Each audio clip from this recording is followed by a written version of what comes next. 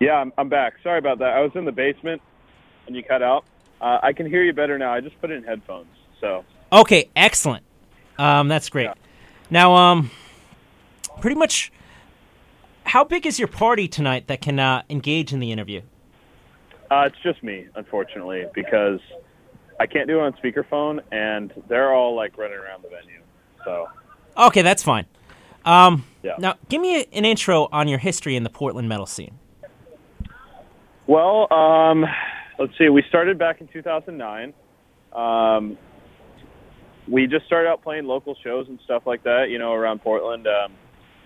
You know, uh, we were actually called Leather Witch before we were Spellcaster. And uh,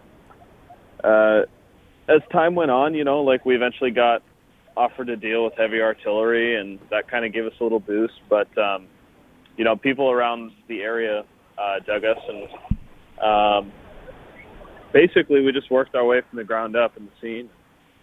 I mean, to this day, there's only a few bands in Portland that sing clean metal, so we're just kind of doing what we do, man.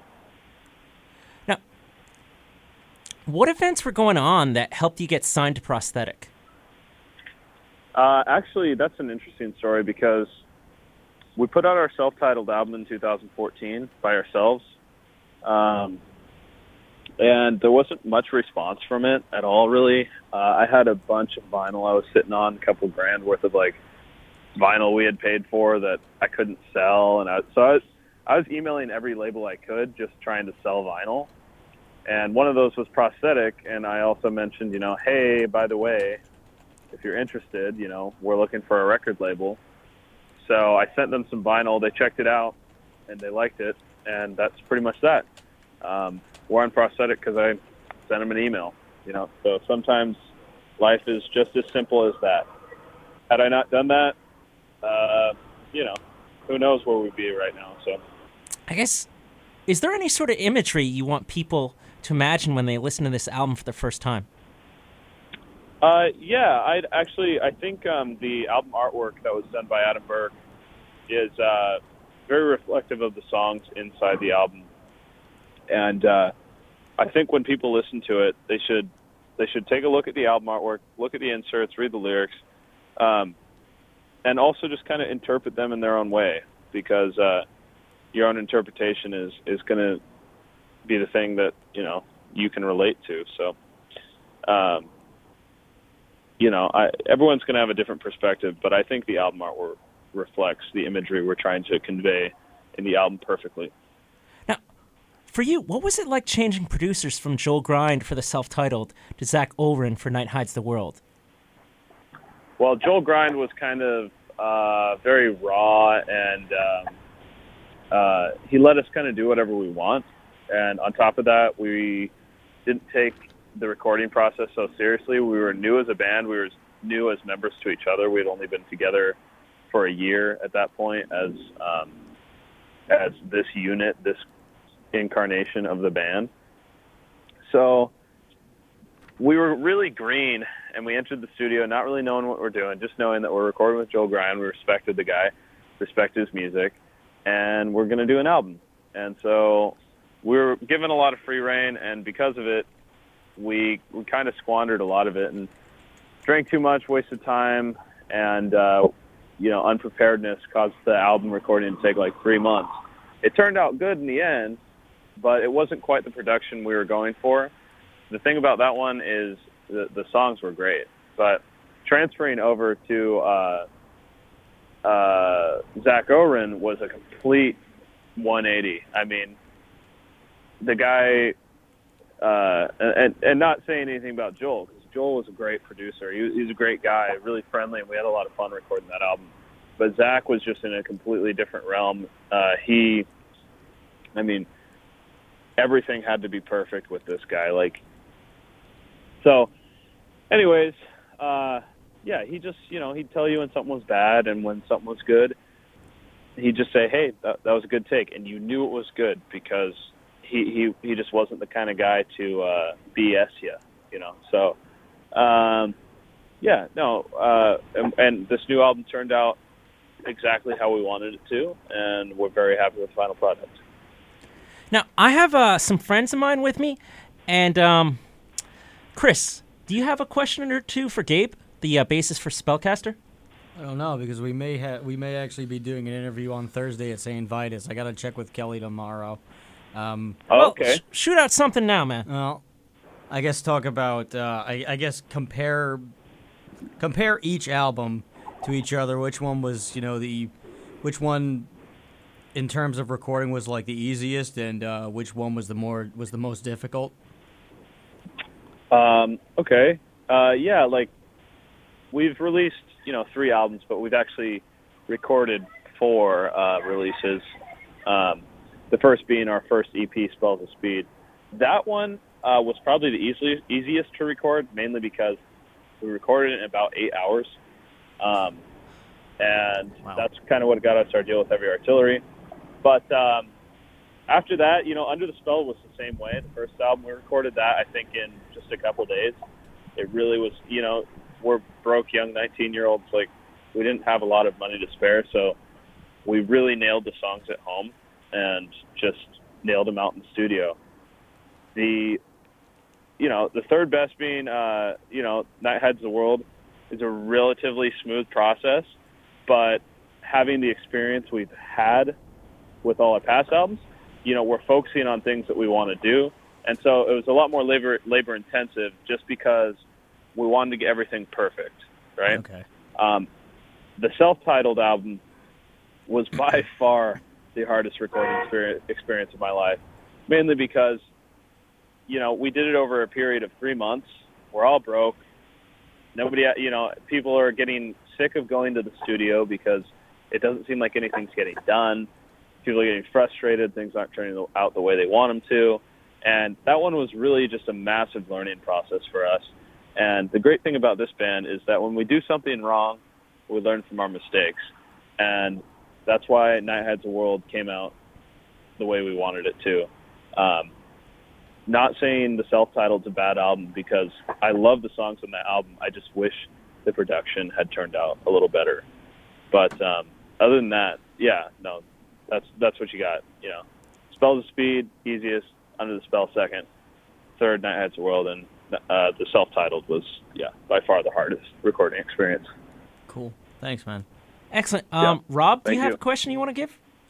Yeah. On this tour, like, I mean, obviously you want to support the new album, and you're going to be playing a lot of that. But like, are you trying to like put a mix of like your whole career's worth into the set list, or like, I don't know, depending on how much time you guys have per show and stuff like that? Like, what are you aiming for, like, with that?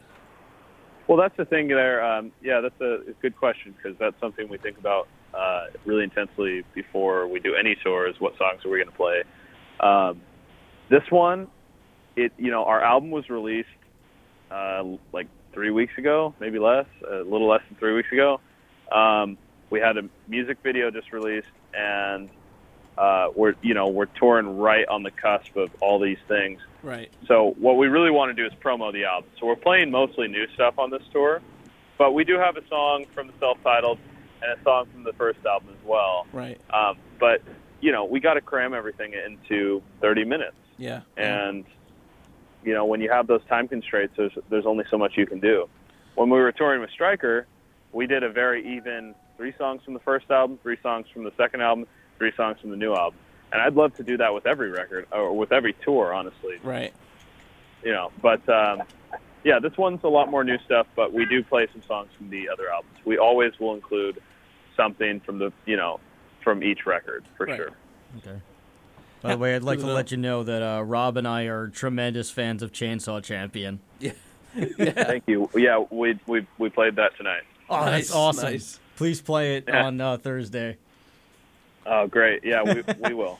Sweet. Or maybe not. I don't know. I don't know. Don't we'll upset see. me now. Yeah. You don't want to make me upset. Yeah, no. We'll just Sleep leave it with at the that. fishes. Cliffhanger. All right, cool, man. So, Gabe, what are your favorite 3 songs to play from the album right now? From the new album? The new one. Honestly, man, I really like playing I Live Again. That song is just so high energy and fun. Betrayal is great just because it's just chugging the whole time. And, a song that I would love to play, but we couldn't fit it in this set is the last one on our new album. It's called Prophecy. It's like 7.5 minutes long, but that one's just so heavy, in my opinion. Like, I love playing it on bass, so that would be my favorite. But I really do love playing all the songs from the new album. Like, they couldn't have turned out better, in my opinion. I love the way they turned out. So, Also, can you tell me a bit about the song Area, the opening track on the album? Oh yeah, that's actually it's Aria. But I wrote that one. That one I spent like 3 months on last year, or late 2014 actually. That I wrote that song like almost 2 years before we recorded it. But I was just sitting in my room. I kind of started playing this classical kind of riff, and I played off that. The whole song's based around it, and I originally had written lyrics to it. They were altered later. Like, Tyler kind of wanted to write his own lyrics, which was fine, but it was supposed to be like basically about someone kind of like losing someone else, like someone dying. And but I wanted to do everything in musical terms, because an aria is like an air, or it's a singing term in opera and stuff like that. So I thought it fit well with the classical sound of the song.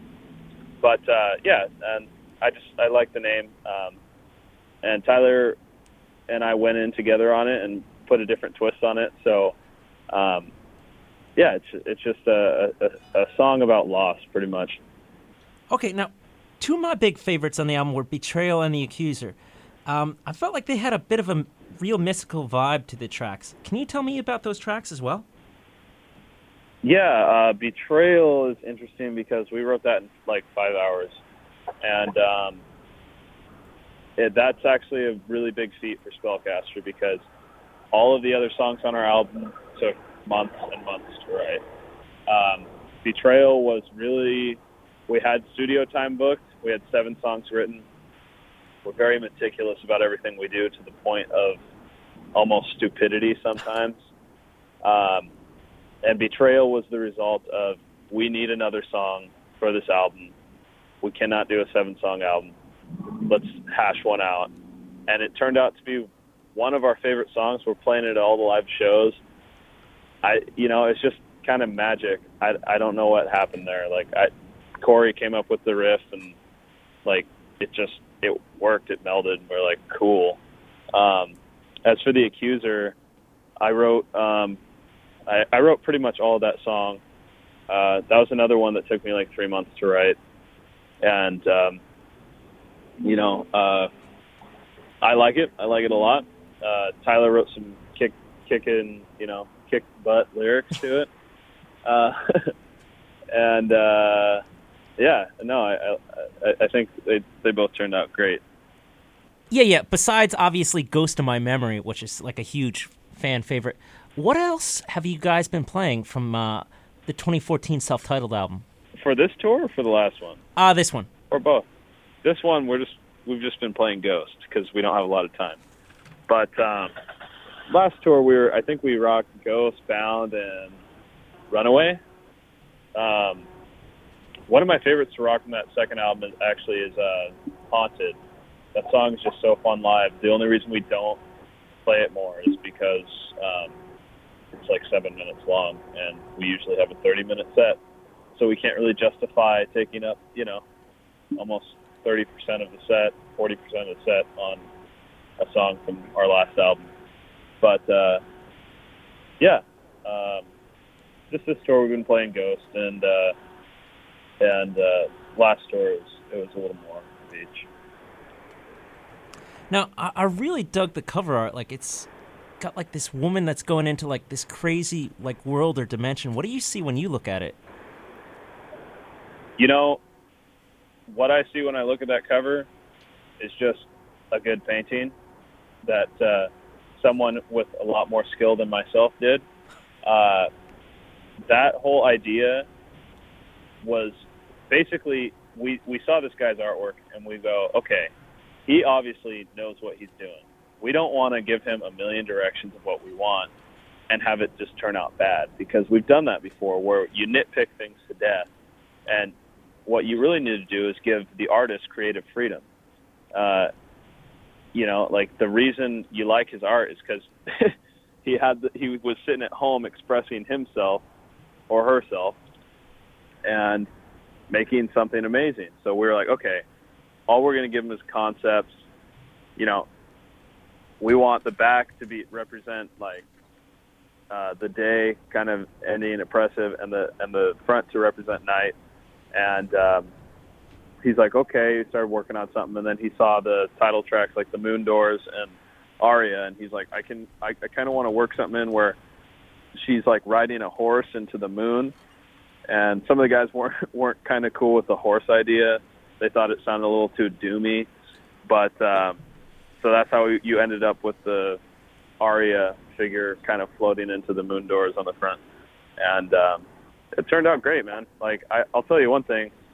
I would have never asked someone to draw a skull on my album cover, but he just kind of sent it over, and we're like, he did it tastefully. So it turned out great. We like it. Now, I believe my buddy Chris has another question. What's up? Go ahead.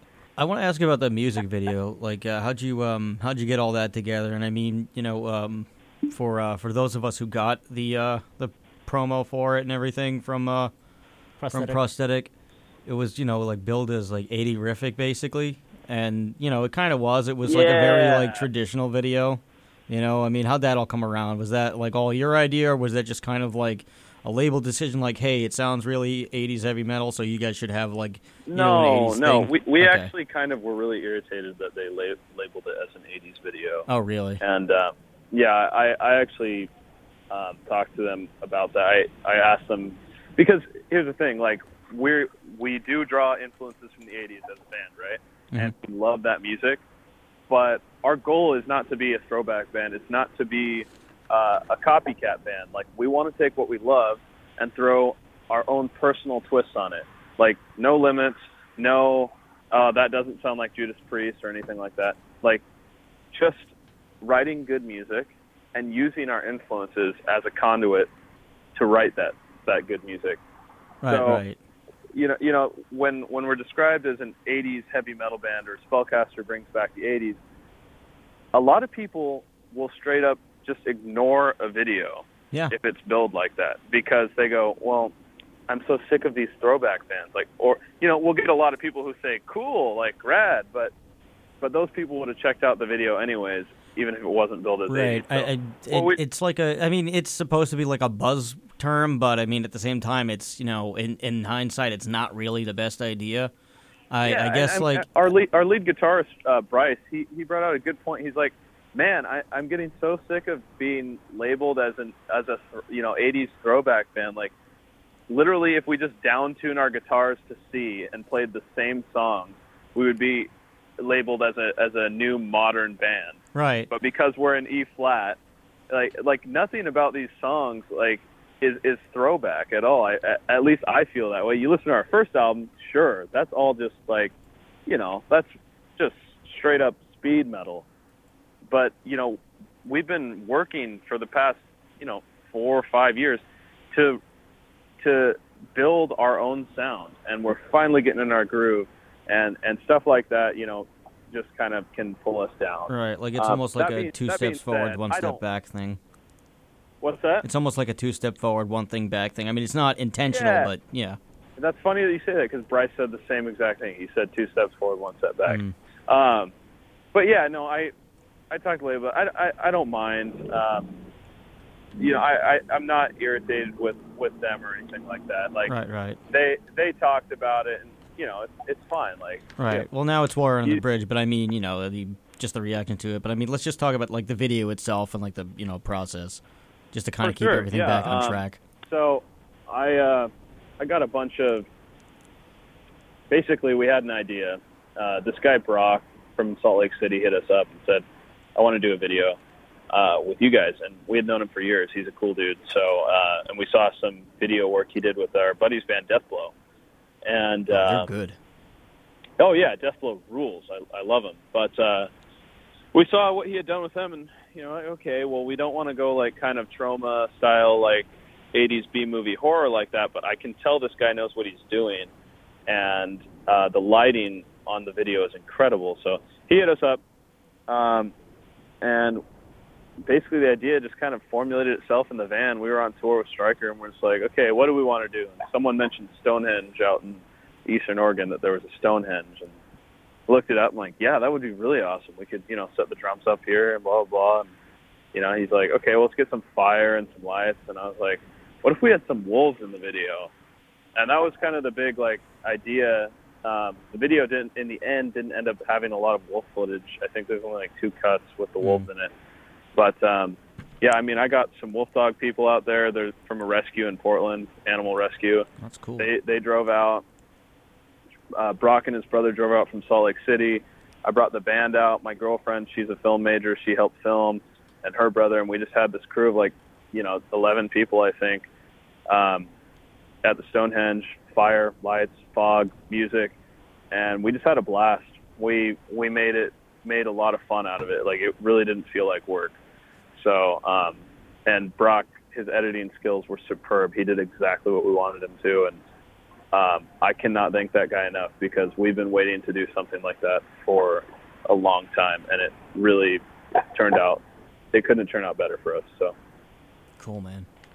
And just wondering if you got a chance to speak with Brian from Time Warrior, because I know you were speaking about contributing to the Time Warrior Records release, and that I remember hearing about that. That was fall 2014, and pretty sure most of the bands that were, signed on to it probably should have their music ready by now. Have you been thinking about maybe putting something newer on it? Oh, yes. If he's still doing that, we're going to contribute a new track, not an old track, for sure. But I don't know. I haven't talked to him about it in a while, but I haven't heard any news on the production. It was supposed to be done almost a year ago. So I would say, don't hold your breath. I think the problem here is the vinyl process for that Time Warrior release. I don't know if Brian anticipated it taking as long as it does or costing as much as it does, but I think he's working on it. It takes time for sure. So now, and I also I don't know. remember reading a recent issue of Headsplit Zine. I think it was maybe issue 6. And there was an article about cemeteries, with the Lone Fir Cemetery being named first. What made you guys name your label Lone Fir Records after the Lone Fir Cemetery? Oh, we just hung out in that cemetery. I live 2 blocks away from it. And, that was where we would go to party. So, we were trying to come up with a label name. We're like, dude, Lone Fir, let's do it. Simple as that. So I took a photo of the mausoleum, and we photoshopped it and made it our logo. And that's that. How do you get on the 4th Lovecraft Bar compilation, and tell me a bit about it? Corey, our guitarist, works at Lovecraft, and his boss, John, is super cool. He's the guy who prints and presses all that stuff. He just does it out of pocket. I don't even think he makes any money off of it. He just does it because he loves the music. He chooses bands he likes, and he throws them on.